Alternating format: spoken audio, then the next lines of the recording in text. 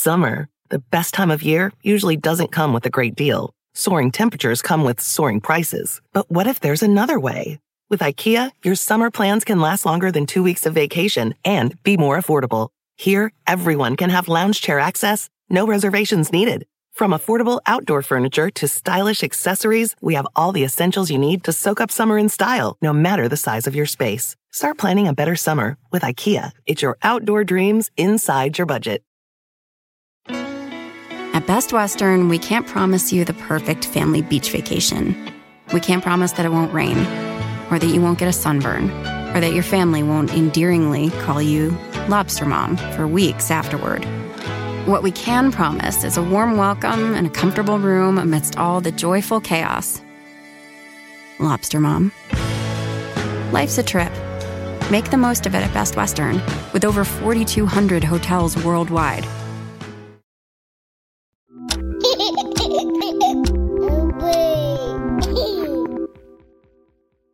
Hey guys, it's Hillary. Here at The Longest Shortest Time, we are hard at work on our next season of new episodes. You guys, we have so much fun stuff in production, and those episodes, they'll start on July 13th. So go do this for me right now. Go make sure that you are subscribed to The Longest Shortest Time in iTunes or wherever you listen to podcasts so that you don't miss the new season. To tide you over for the next few weeks, we are pulling some of our very favorite episodes from our very popular and also very controversial Sex and Parenthood series. I always say this show is about parenting, but there's no parenting advice, except if we're doing sex advice. So today we're re-airing our first sex advice show, and next week we'll do the second. And we are planning on doing a new sex advice show soon, and we're collecting questions for it right now. I know a lot of you felt like your questions were not answered in either of these shows. So after you listen, if you have a question that was not answered, please send yours in. Don't be shy. Send your question to hello@longestshortesttime.com with the subject sexy. That's hello@longestshortesttime.com with the subject sexy. All right, on to the episode. When you're a parent, getting it on isn't easy. You're exhausted. Maybe you're in pain. Maybe you're sharing your bed with your kid, even if it's not on purpose. There are a million obstacles, and sometimes it feels like there's nothing you can do about them. Well, guess what? You can change that. And today, we're going to let you in on the dirty secrets that nobody talks about. When I say dirty, I mean dirty. We are kicking off our 3-part Sex and Parenthood series with some real actionable sex advice. And we are approaching this topic in the same bold way that we talk about everything else on this show. So that's going to mean there's some language, there's some explicit descriptions of sex. If you're not into that kind of talk, just go straight to our website. Check out our resources list on episode 48 at longestshortesttime.com. Also, this advice is geared toward parents and people trying to get pregnant, but I think there's actually some stuff in here that is super helpful for any human in a sexual relationship. So please pass this episode around.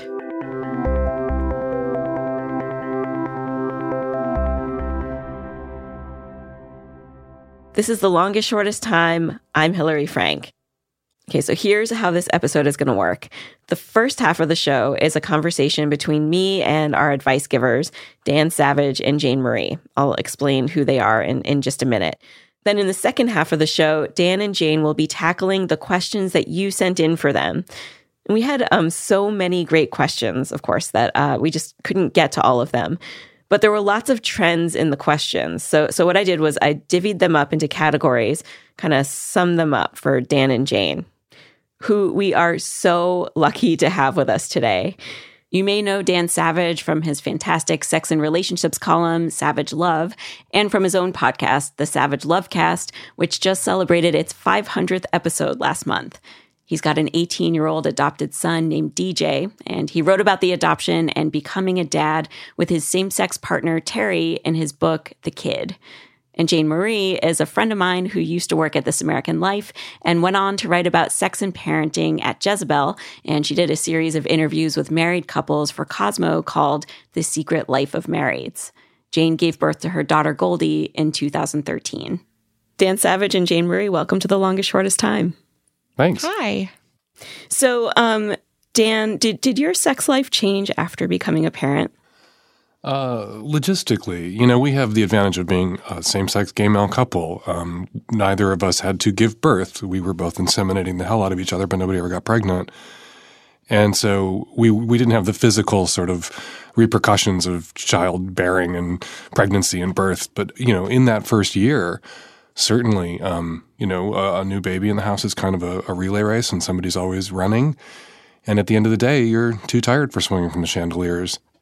How about you, Jane? Did your sex life change after having a baby?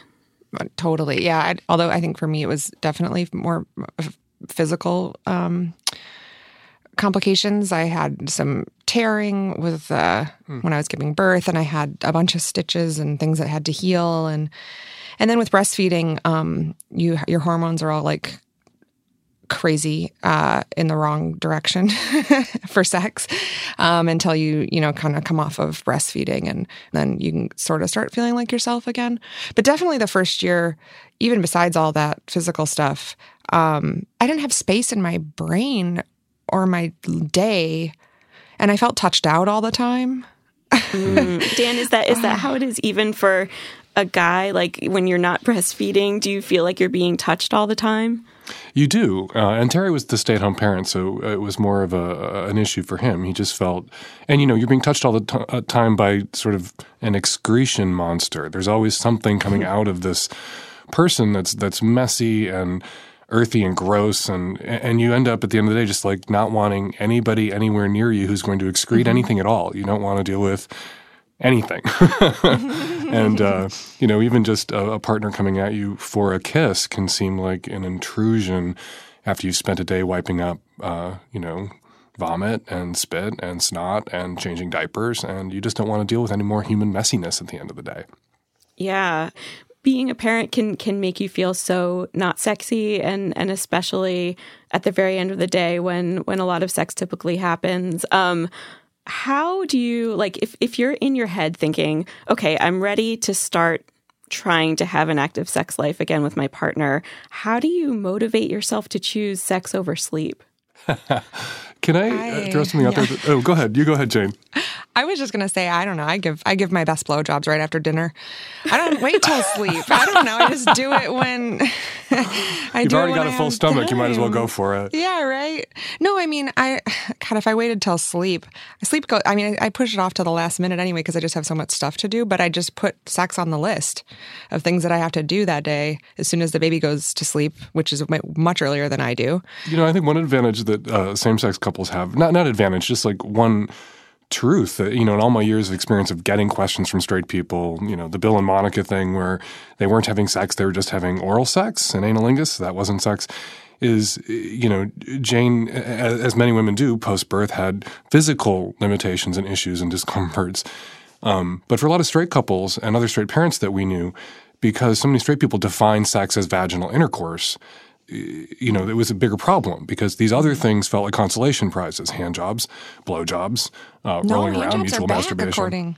Handjobs never went away, but a lot of people would regard them as like the stuff we were having until we can start having sex again. Yeah. And gay people, same-sex couples, there are some gay people out there who regard, who do that same thing. And if there isn't anal penetration, you're not really having sex. And anal sex became kind of definitional.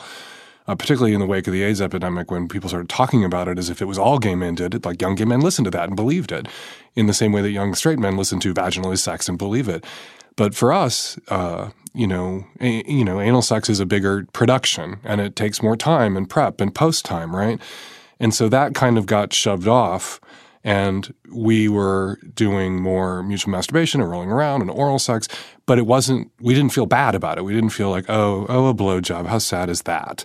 Okay, I will accept this consolation, second place blowjob consolation prize in place of, the butt fucking that we used to enjoy. But I hear all the time from, young marrieds and people with new kids at my column who are just devastated, really unhappy because all they're getting while the kid is under a year old is handjobs, blowjobs, and rolling around. It's like, why is that a problem? Why isn't that sex? Straight people have this really limited definition of sex Men that are places a lot more. This? yes, men write to me complaining about it. And it places a lot of pressure on women. I always say to straight guys that go to colleges when I talk, and I say, if every time you said yes to sex, you got fucked, you would say yes less often. That if you define sex more broadly, if you want to hear yes more often from your wives or your girlfriends or this woman you've just met, if you define sex more broadly, you'll get more sex because there won't be so much pressure. Because I guarantee you that if every time you said yes, if you consented and said yes, she rolled you over and fucked you in the ass with a strap-on dildo, there would be times you weren't up for that.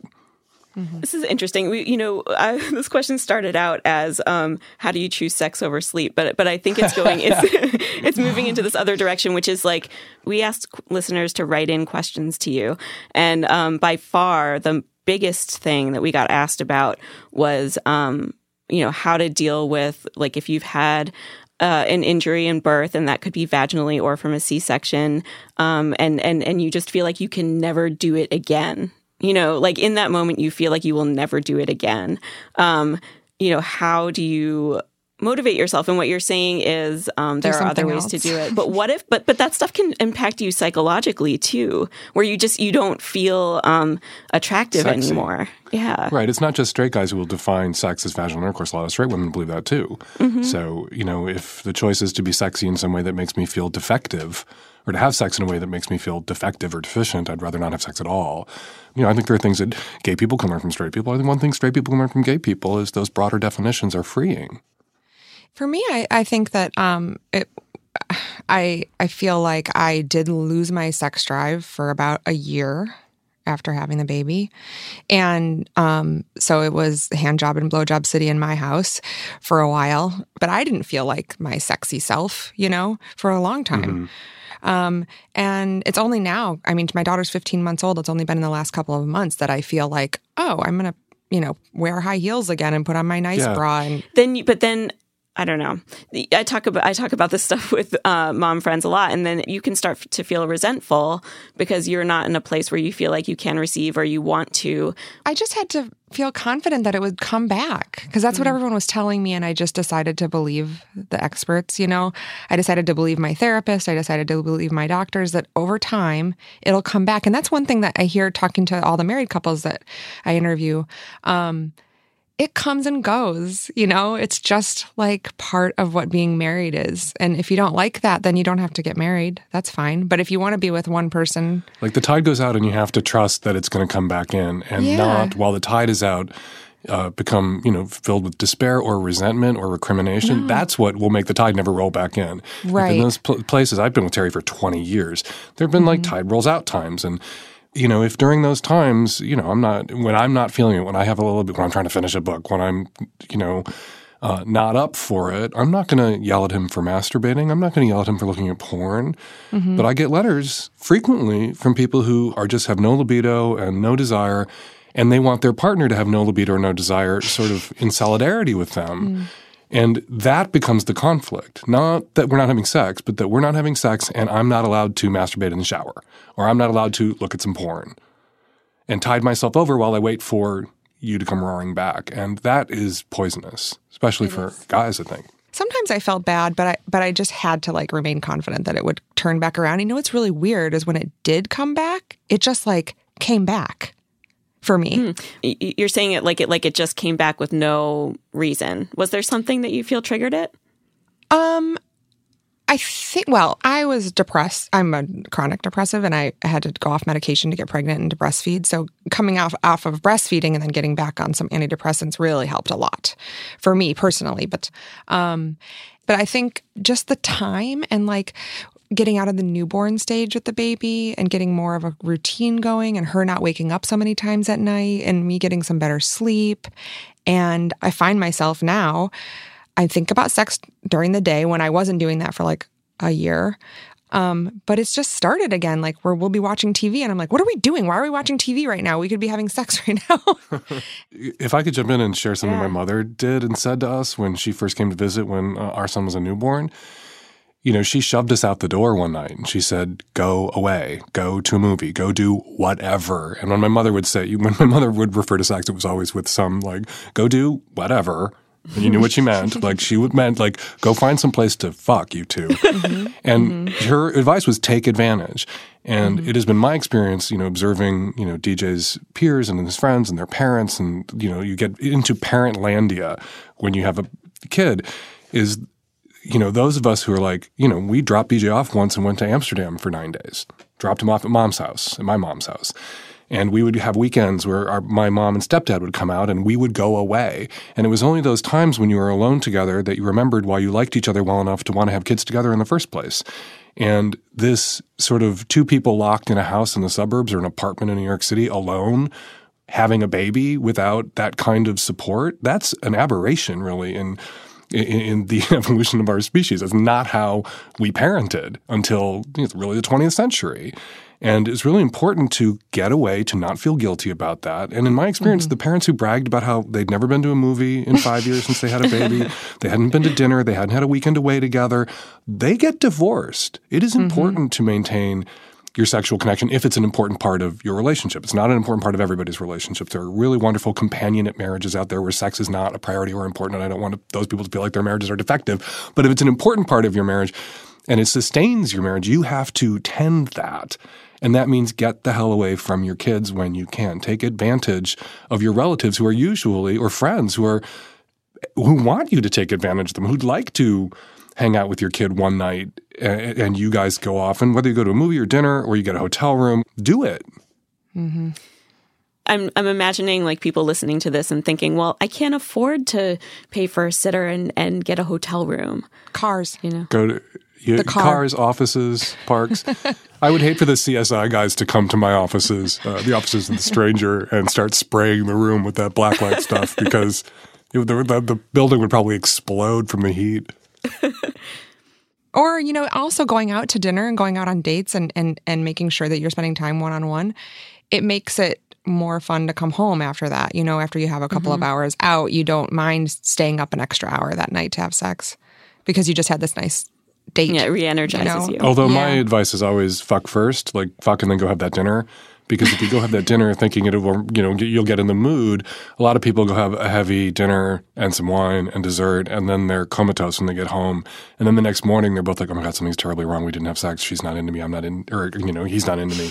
And it was just the wine and the steak. So fuck and then go eat. Don't eat and then cross your fingers and hope you still want to fuck when you get home. Dan, you have a concept called monogamish that you talk about a lot, which is a basically monogamous couple that decides to have kind of an open relationship. Is that right? I coined the term in reference to my relationship with Terry because we're not monogamous. As a gay couple and parents, when you say you're not monogamous, which we kind of got trapped into saying for reasons that take too long to explain, if you're a gay couple and you say you're not monogamous, even other gay people presume a degree of sort of outside sexual contact or running around that just wasn't true of us. And we were much more monogamous than not, and would be perceived as monogamous if we were, if I didn't tell the truth, right? Over Terry's objections in this case. And so, I got sick of saying, we're much more monogamous than not, socially monogamous, not sexually monogamous, and just came up with monogamish. Like, we're pretty much monogamous. There is some allowance. It's not the allowance isn't because we have mixed match libidos or differing interests or anything else. It's just, things sometimes happen, and if they happen in a way that fuels our fire, and that is true, that it is often the case when Terry and I are with somebody else, we're with that person together, and it kind of reignites our desire and passion for each other. It's not like, oh, you don't want to fuck me, I'm going to go fuck this person. It's this exciting sexual adventure that we get to go on. People's erotic imaginations are fueled and fired by variety, risk, newness. And in a long-term relationship, as Esther Perel writes so brilliantly in Mating in Captivity, the intimacy, the security, the comfort, the familiarity, everything that's so valuable that builds up over time in a long-term committed relationship is really kind of the enemy of eros, as Perel points out in her book and writes really beautifully in her book. And so how can you have both? Well, Terry and I have found we can have both with a little monogamishemy. And I could tell you what happened in Amsterdam when we were away for 9 days when our son was young, but I won't. Okay. I mean, that kind of sexual adventure. It's a couple, right. And it's wonderful. And it's not like – although I do argue that, if one person has no libido, no interest in sex, and the other person does, maybe an allowance, like go do what you need to do to stay married to me and stay sane. Why is that such a problem if it's mutually agreed to? I want to ask you that in the context of new parenthood, because when we put out the call for these questions, there were some moms who said, well, I just don't feel any desire yet, and I haven't for a long time, and I kind of can't imagine it coming back. And so I want to encourage my husband to basically like have affairs because I'm not providing this for him. And they were sort of like citing you and being monogamish as like their evidence that this is something that could possibly work. What's your response to that? It can work, and it does work. Everyone says they don't know any couples who are not monogamous, or every couple they've ever known who are not monogamous broke up. But you usually only hear about the non-monogamy when a couple breaks up. When there's an affair and it ends the marriage, we all hear about it. When there's an affair that saves the marriage, we don't hear about it, right? Mm-hmm. I say to, I've said to men, I've written columns where guys wrote in because they're so bummed and resentful and wanting, that hall pass because it's been 6 months since the birth of their baby and they're not having sex. And I'm like, that's your baby too. You signed up for that. Like, you have to give it a year. You're not allowed to start bitching about the sex tanking. Like, jack off and keep to your vows. But you also hear from women who, 3-4 years in, just no libido. Like, something's really shifted for them. And they want their husbands to stay married to them, and they I think that it can be a fine thing to say, get on Adult Friend Finder or Ashley Madison, find somebody in a similar situation, be discreet, don't humiliate me. That's what maintaining the facade of social monogamy is about. It's actually kind of a nice control on somebody spinning out of control or being reckless or inconsiderate. Like, if you do this in a considerate way, if you do what you need to do to stay married and stay sane and show loyalty to me and your child and this family with something other, we put all this, we say that loyalty in a long-term committed relationship, the most important measure of it is genitals, when there's different kinds of loyalty and I think higher loyalties than sexual loyalty. Yeah, I think I want to be really careful with how we talk about this with a lot of women in the audience who have been injured. And to me, hearing that as someone who I did have a really bad birth injury, to have the solution like, well, while I'm injured, you should go and have some fun, feels so dangerous. Why does it feel so dangerous?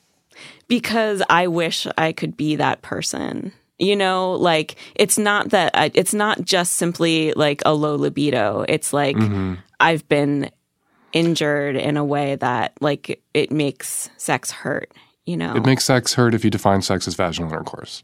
Mm-hmm. Right. Mm-hmm. And if your husband defines it as vaginal intercourse. And it may be that for a period of time, a long period of time, and this is a decision you both made together to have a child, that vaginal is just off the menu.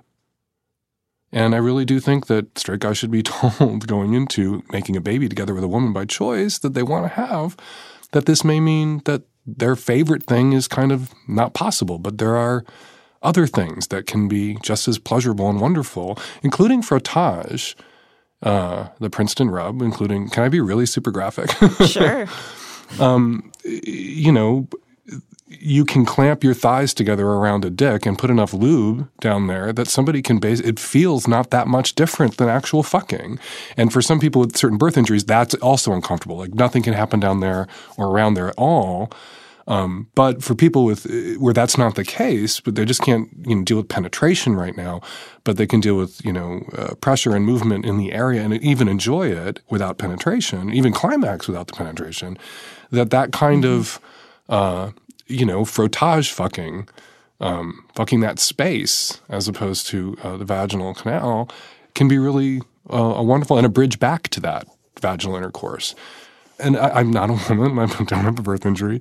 Don't want to dominate the conversation about it. But I really think a large part of what can feed into anxiety about that injury is the anticipation of pain. And it can be sort of hardwired. Laurie Brodo actually wrote a beautiful piece in the Savage Love Letter of the Day for Savage Love, about how it can be less a physical sensation and more sort of hardwired into your brain, where you associate pain with any touch down there. And it can be very freeing for a woman to know that nothing is required of her. and that this isn't an expectation, and it can snip that link between sex and pain. Jane, you told me once that Dan was trying to convince you that you should be monogamish and that you disagreed with him. He did when I was going through my divorce from my first husband. And it just didn't appeal to me. I get so jealous. I just get so jealous. It appeals to me for me, like I could do it, but if I heard anything about my husband doing it, I would just murder somebody. When we come back, we talk about boob men and swinging stinky balls.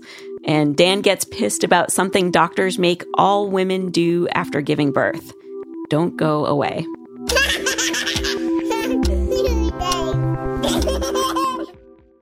Summer, the best time of year, usually doesn't come with a great deal. Soaring temperatures come with soaring prices. But what if there's another way? With IKEA, your summer plans can last longer than 2 weeks of vacation and be more affordable. Here, everyone can have lounge chair access, no reservations needed. From affordable outdoor furniture to stylish accessories, we have all the essentials you need to soak up summer in style, no matter the size of your space. Start planning a better summer with IKEA. It's your outdoor dreams inside your budget. At Best Western, we can't promise you the perfect family beach vacation. We can't promise that it won't rain, or that you won't get a sunburn, or that your family won't endearingly call you Lobster Mom for weeks afterward. What we can promise is a warm welcome and a comfortable room amidst all the joyful chaos. Lobster Mom. Life's a trip. Make the most of it at Best Western, with over 4,200 hotels worldwide. We're back with Dan Savage and Jane Marie and the questions that you sent in. Well, we got one question that was so awesome. I'm going to just read it to you. It says, when we do have sex, I have such a difficult time with fantasizing. My pre-baby fantasies are hard for me to use because I feel like I don't fit into them anymore. Do moms have threesomes? Do moms have lesbian encounters? It's hard for me to imagine myself in my fantasies. Moms have threesomes. Moms have lesbian encounters, yes. But becoming a mom does change your entire perception of yourself, and you'll figure out your new self.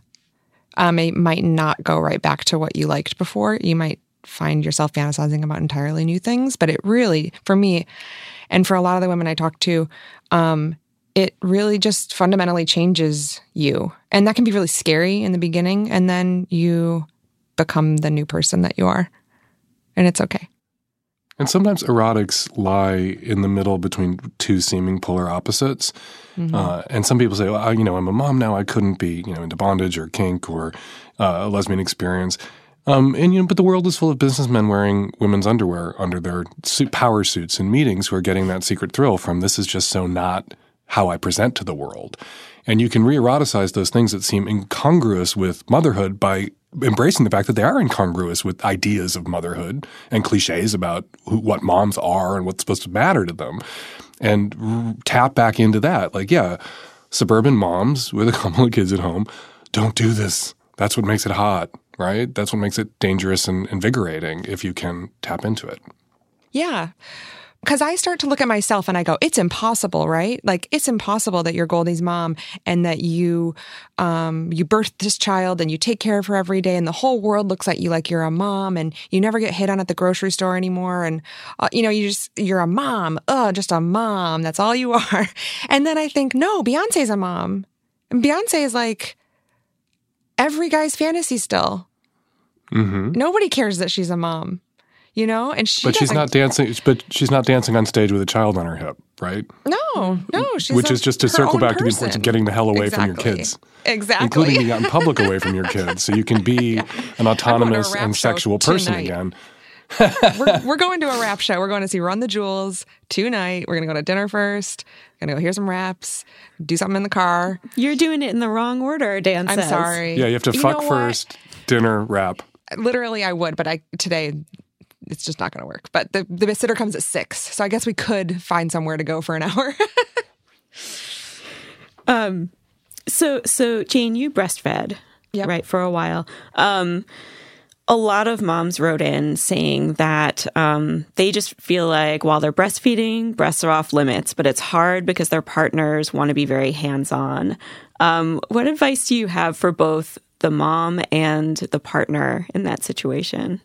Handcuffs. I had two reactions to this. The first one was just tell them not to touch you on where you don't want to be touched. And hopefully, because they love you, they'll understand. But my second reaction was that I just don't think I've ever, and this seems impossible to me because I've been around, I don't think I've ever slept with a boob guy. Not a guy who literally cannot keep his hands off my boobs. But one of the things we have to, I always tell people is, when they get bored, they're together. At the beginning of a sexual relationship, what's exciting are the barriers and the hurdles you have to clear. You're pushing past boundaries. You don't really know each other. You're trying this discovery thing about each other. It feels dangerous. There are limitations. You're really feeling each other out. And so, later in a relationship, after it's established, maybe after your parents, some imposition of a new restriction or limitation or a new hurdle can be exciting. So for something to be off limits for a while because of something that has nothing to do with your sex life, it's not arbitrary, you're breastfeeding and you're just too sensitive, you can't be touched. Well, that can be sexy if you could think about it in the right way. That kind of denial and deprivation and the tension and buildup until the return of you can touch my breasts, that can be eroticized if you have the right sort of frame of mind about it. That's like leading me into this other question I had, which I'm gonna try to guess what your answer is going to be, Dan, based on what you just told me. The question is, how do you have a sex life when you're co-sleeping? And my guess is that you're going to say, make it fun by having sex in different parts of the house. Well, don't co-sleep. That would be my first bit of advice, which is now going to get me hate mail. Yeah, no, I was maybe going to say the same thing. But, the bedroom can be a very unerotic place. Like, you want to break out of your patterns. I've told people who are bored and in ruts to have sex 3 times this week, just not any place you've ever had sex before. And if that's the bathroom, because you're that unadventurous, you've never had sex in your own bathroom, then it's the bathroom. Or it's out of the house, it's the yard, it's the garage, it's the office, it's the car. Just get out and do it somewhere else. So if you're not having sex because you're co-sleeping, have sex during the day, during the kids' nap, have sex when they're at school. I mean, I don't want to talk bad about everybody who co-sleeps. We did it for a month in the beginning and then we were done.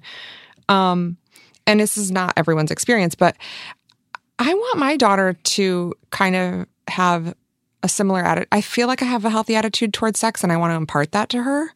I want her to know that we're having sex. Like, I want her to know her parents have sex on a regular basis. And if she's in the room 24/7 with us and that never happens, like, I feel like that might be damaging to her, maybe more damaging than sleeping in her own room to my family, I need her to know that there are boundaries and she's like, that's our private time. And if she walks in the room, guess what? We might be having sex, and that it's healthy and that we love each other and You say that now that she's 15 months.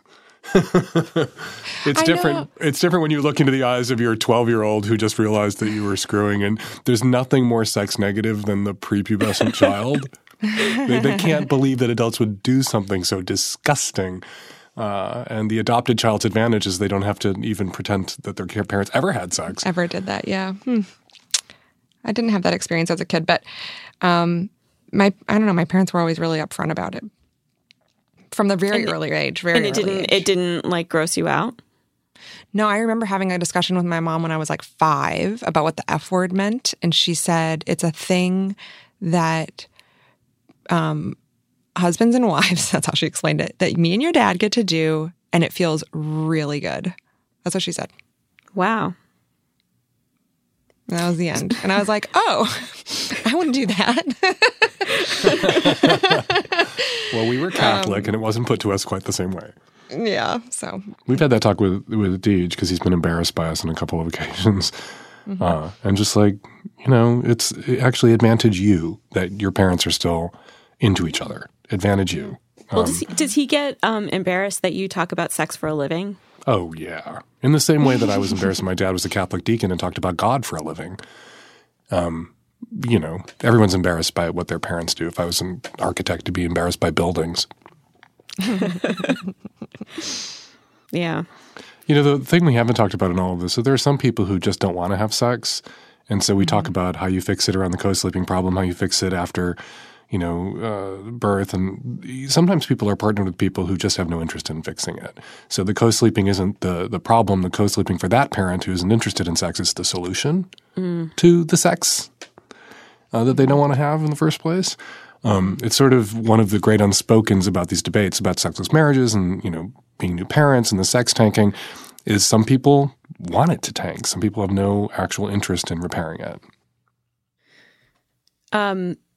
We also hear from a lot of people who have pretty healthy, active sex lives when they're trying to conceive.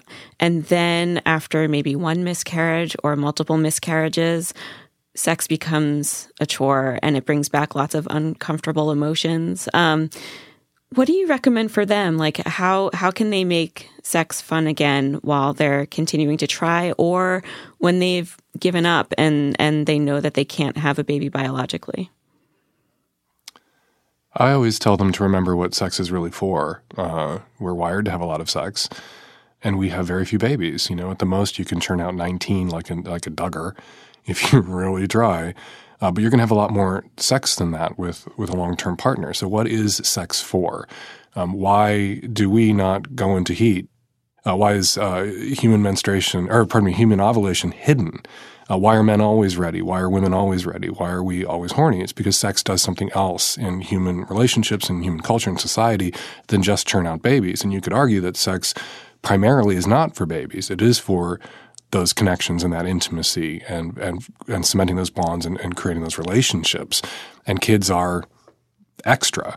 So, if you have come to associate sex only with reproduction and that's been a painful process for you or crushing, you need to refocus and remember what sex is actually for in human relationships, which is, 2% for reproduction and 98% for recreation, for love, for intimacy, for release. Yeah, I think that the couples that I've spoken to have had fertility issues or repeated miscarriages or going through IVF. The only piece of advice that everyone kind of says is it helps to take breaks. And I know time is not on your side when you're dealing with something like that, but even if you can just say, okay, next month we're not doing this, and we're just going to go on dates and appreciate that it's, just the two of us for some time or whatever. But that's, I don't know, it's really hard. It's really hard. Yeah. Dan, do you find a difference in sex lives of parents who have one child versus multiple children? Yes. Yeah. I mean, maybe Jane and I aren't the best guests because we're both sitting here with one kid apiece. I have one kid also. Mm-hmm. So, I don't think 2 is twice the work. I think 2 is 10 times the work. When there's one and it's asleep, you're free. When there's 2 or 3 and one may be asleep and one may not be asleep, illnesses may roll around and not be discrete events in the life of your one child. And I think there has to be, in response to that, more patience and more understanding and more seized opportunities. There's a process that I noticed early in our parenting, mine and Terry's, that I really think now that the two-party system is kind of hardwired into us and reflected in our politics, but because it exists in our families and our parenting, that whatever Terry said, we're going to do this, or we're going to go here, we're going to eat this, or whatever decision he made for our son, I would automatically leap to the opposite position and we would have a fight. And I would realize halfway in the fight that I had never really given this a thought before. So I was just sort of leaping to the opposite, like the Republicans, like Obama's for it, the Republicans are against it, right? And then we have to have this fight to see who wins. And eventually we said to each other, this is what we're doing. We're like two-party democracy right now, and we're fighting about stuff that we don't actually care about. And once we were able to label that dynamic as something sort of gut instinct and not, I think you're stupid, or I'm being controlling and vice versa, but we want the best for this kid, so of course you made a choice and I'm going to leap to the opposite. We're going to have a little argument, and then the best choice hopefully wins if we don't let our egos get involved. And then we can throw that argument away because it wasn't about us and our love for each other. It was about our love for this kid and how that kind of reshapes our emotional dynamics with each other. And I think it's really important. I know that's kind of complicated and weird to unpack. I've never really talked about it on the radio or anywhere else. But to understand that those parenting conflicts you'll have, which will be magnified a million times when you have 2 or 3 and you're constantly having these little sort of conflicts over choices, to understand that that's not about you guys, that's about parenting, and it's some weird thing that has nothing to do with you or your relationship or your quality as parents or anything, and it's going to go on and on and on forever. If you can label it, compartmentalize it, and set it aside, it'll really help, I think, preserve your relationship. That's so true. I mean, yeah, my husband and I, we bicker so much more now that we have a kid. It's just about, I don't know. About bullshit. About things you never thought about or cared about before. That's right. Like, we need to get this binky out of his mouth, and, it's time. It's like, why? I had you're some expert on binkies, and you get really passionately wrapped up in this argument, and it can poison your whole day unless you say, and scene. Yeah. The thing you said about illness too, with you were saying it in respect to having more kids, but I think even when you have one kid, you get sick so much more often, and like you trade it back and forth, and it's really hard to figure out when you're going to have time to have sex, or like when you're going to both be healthy enough and not get each other sick. It adds a whole other dimension to it. People like to masturbate when they're sick. I know. I was just going to say, I'm always super horny when I have a cold. I do when I've had like a slight fever and I just want to kind of stay in bed, and then I get in the mood. Yeah, like people, you may not be up for full sex when you're feeling a little under the weather, but everybody likes an orgasm. So lay back, masturbate together. Really, masturbating together is so underrated in long-term relationships. Like, if you're not having swing from the chandeliers, fuck every orifice, jump up and down, sex and costume, then you shouldn't even bother. When sometimes just like laying in bed together and masturbating is wonderful. And even if you're sick or sick of each other, it can help. What else can you try if you're sick of each other? That's in a minute. Stay with us.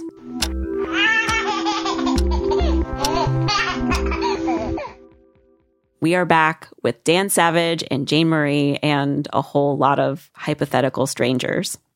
People were asking about like swinging as parents, and like the logistics of going to like swingers parties or swingers clubs. And most swingers are parents. Really? Mm-hmm. I have been to their conventions. I have looked at the data. They're also much likely to be Christian and conservative. Really? Huh.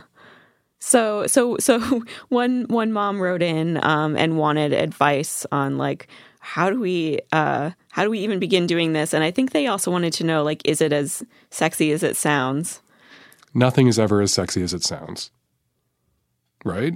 Right. Everybody who's ever like arranged to have some like amazing fantasy fulfilled, or like arranged for that 3-way after talking about it for 12 years, it can be sexy. There can be moments, but even sex with, your partner that you love can sometimes like fall short of imagining sex with your partner or this person that you love. The anticipation is often more arousing than the execution. But swinging works for a lot of people, particularly women. It's because the whole swinging culture and structure collapses if women feel unsafe. I've watched the documentaries, though. I'm really not into it, personally. I'm also really sensitive to smells, like body smells. I am. I don't want to. I like smell. Like you have to smell just exactly right to me, and I don't want to have some surprise, like ball smell coming up in my face. I think that could be on T-shirts. That should be in Latin. I'm going to put that in Latin and inscribe it over my front door. I don't want some strange ball smell coming up in my face.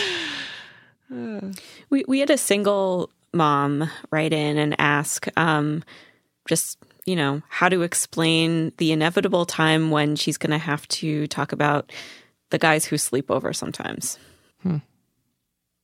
Or if she gets walked in on. Well, those conversations always have to be age appropriate, right? Yeah. And I think when kids are young, very young, you need to lay it out. Honesty has to be sort of tempered, and directness and sex positivity has to be tempered with, not burdening a child with stuff they can't yet understand. So I had a friend sleep over, and, he couldn't go home. Like you can white lie your way through it when they're very young, but, I think when a kid gets to be 9, 10, 11, 12, they know what sex is. And they know that they're there. They know that you've had sex. And you can have a conversation about the fact that you are having sex. And adults have these sorts of relationships. And most people begin, they date, they have sex, and then they figure out whether they want to be together permanently. And, because they're in the house, they're privy to, they're going to be witness to a little bit of that process. Mm-hmm. I talk to a lot of couples in second marriages where they've already had their kids with somebody else and then been divorced and then remarried. And it seems to me that the single dating parents find help with having alone time a little bit more. Like they can, drop the kid off at grandma's, or maybe the kid's going to their other parent for the weekend. And so there's more opportunities for, time to devote to dating. So there's like positives to it too, So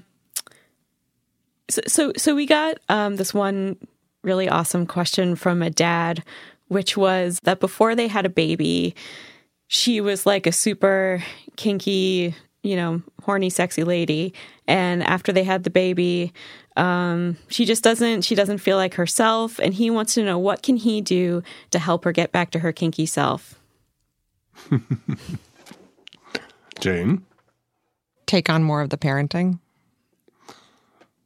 And that's the first thing that occurred to me was just like, give her some time and some space, take the kid away, Everybody says that to dads. If you were just doing it right, she would want to fuck you. No. I'm not saying that.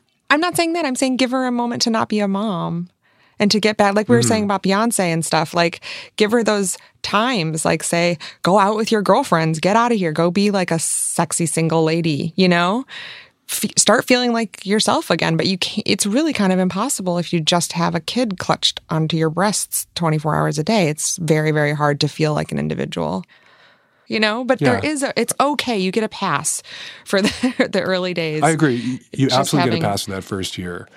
And anybody who comes at you in that first year, and mom or dad, like sometimes dads have a little bit of a tank too. But you do get a pass. That nobody can go to the other in the first year and really bitch about sexual deprivation. You had a baby.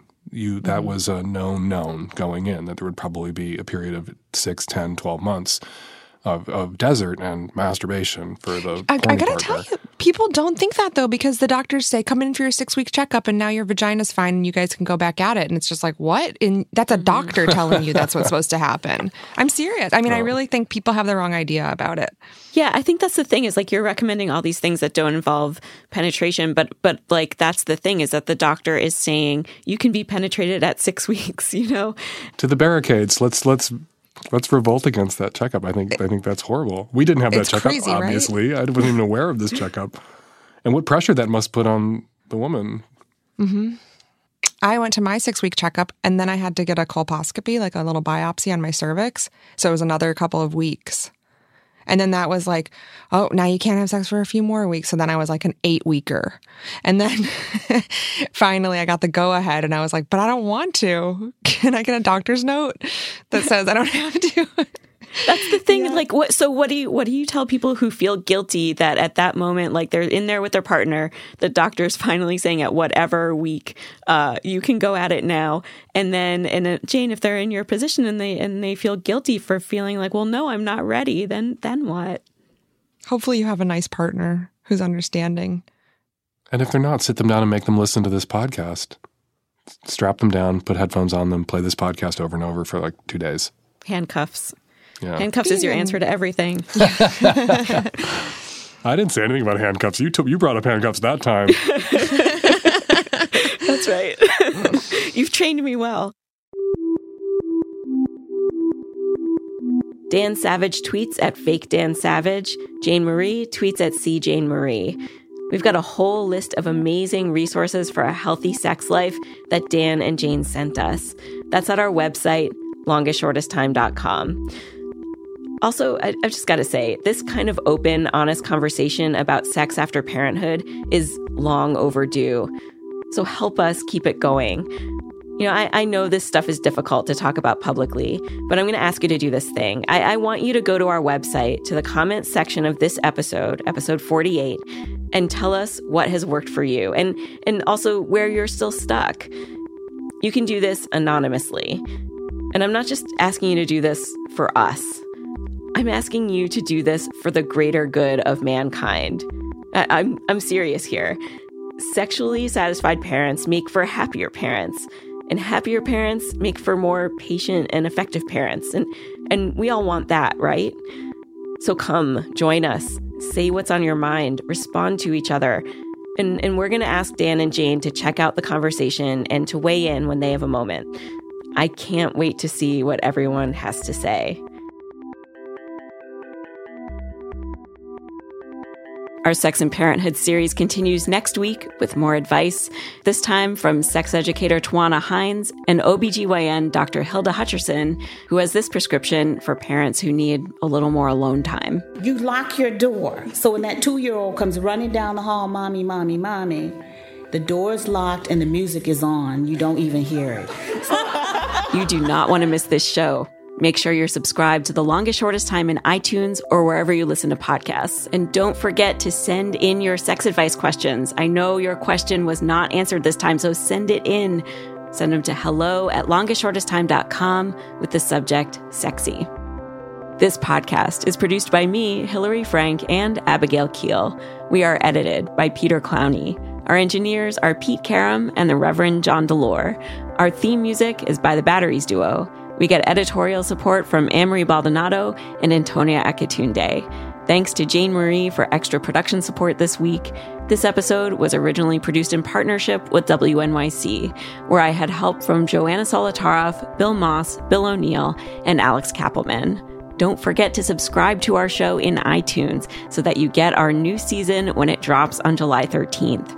And as always, if you have a story that you'd like me to consider for this podcast, you can be on this podcast. Just tell us anything about your kids, anything about your parents. We like stuff that's poignant. We like stuff that's surprising. We like stuff that's weird. Go to longestshortesttime.com and submit your story.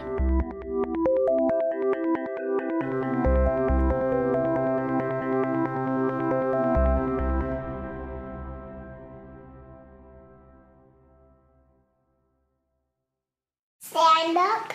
You sing Earwolf? Yeah.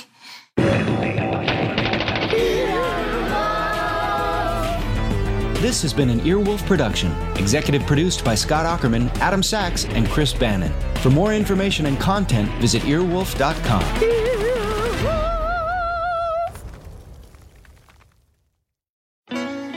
At Best Western, we can't promise you the perfect family beach vacation. We can't promise that it won't rain, or that you won't get a sunburn, or that your family won't endearingly call you Lobster Mom for weeks afterward. What we can promise is a warm welcome and a comfortable room amidst all the joyful chaos.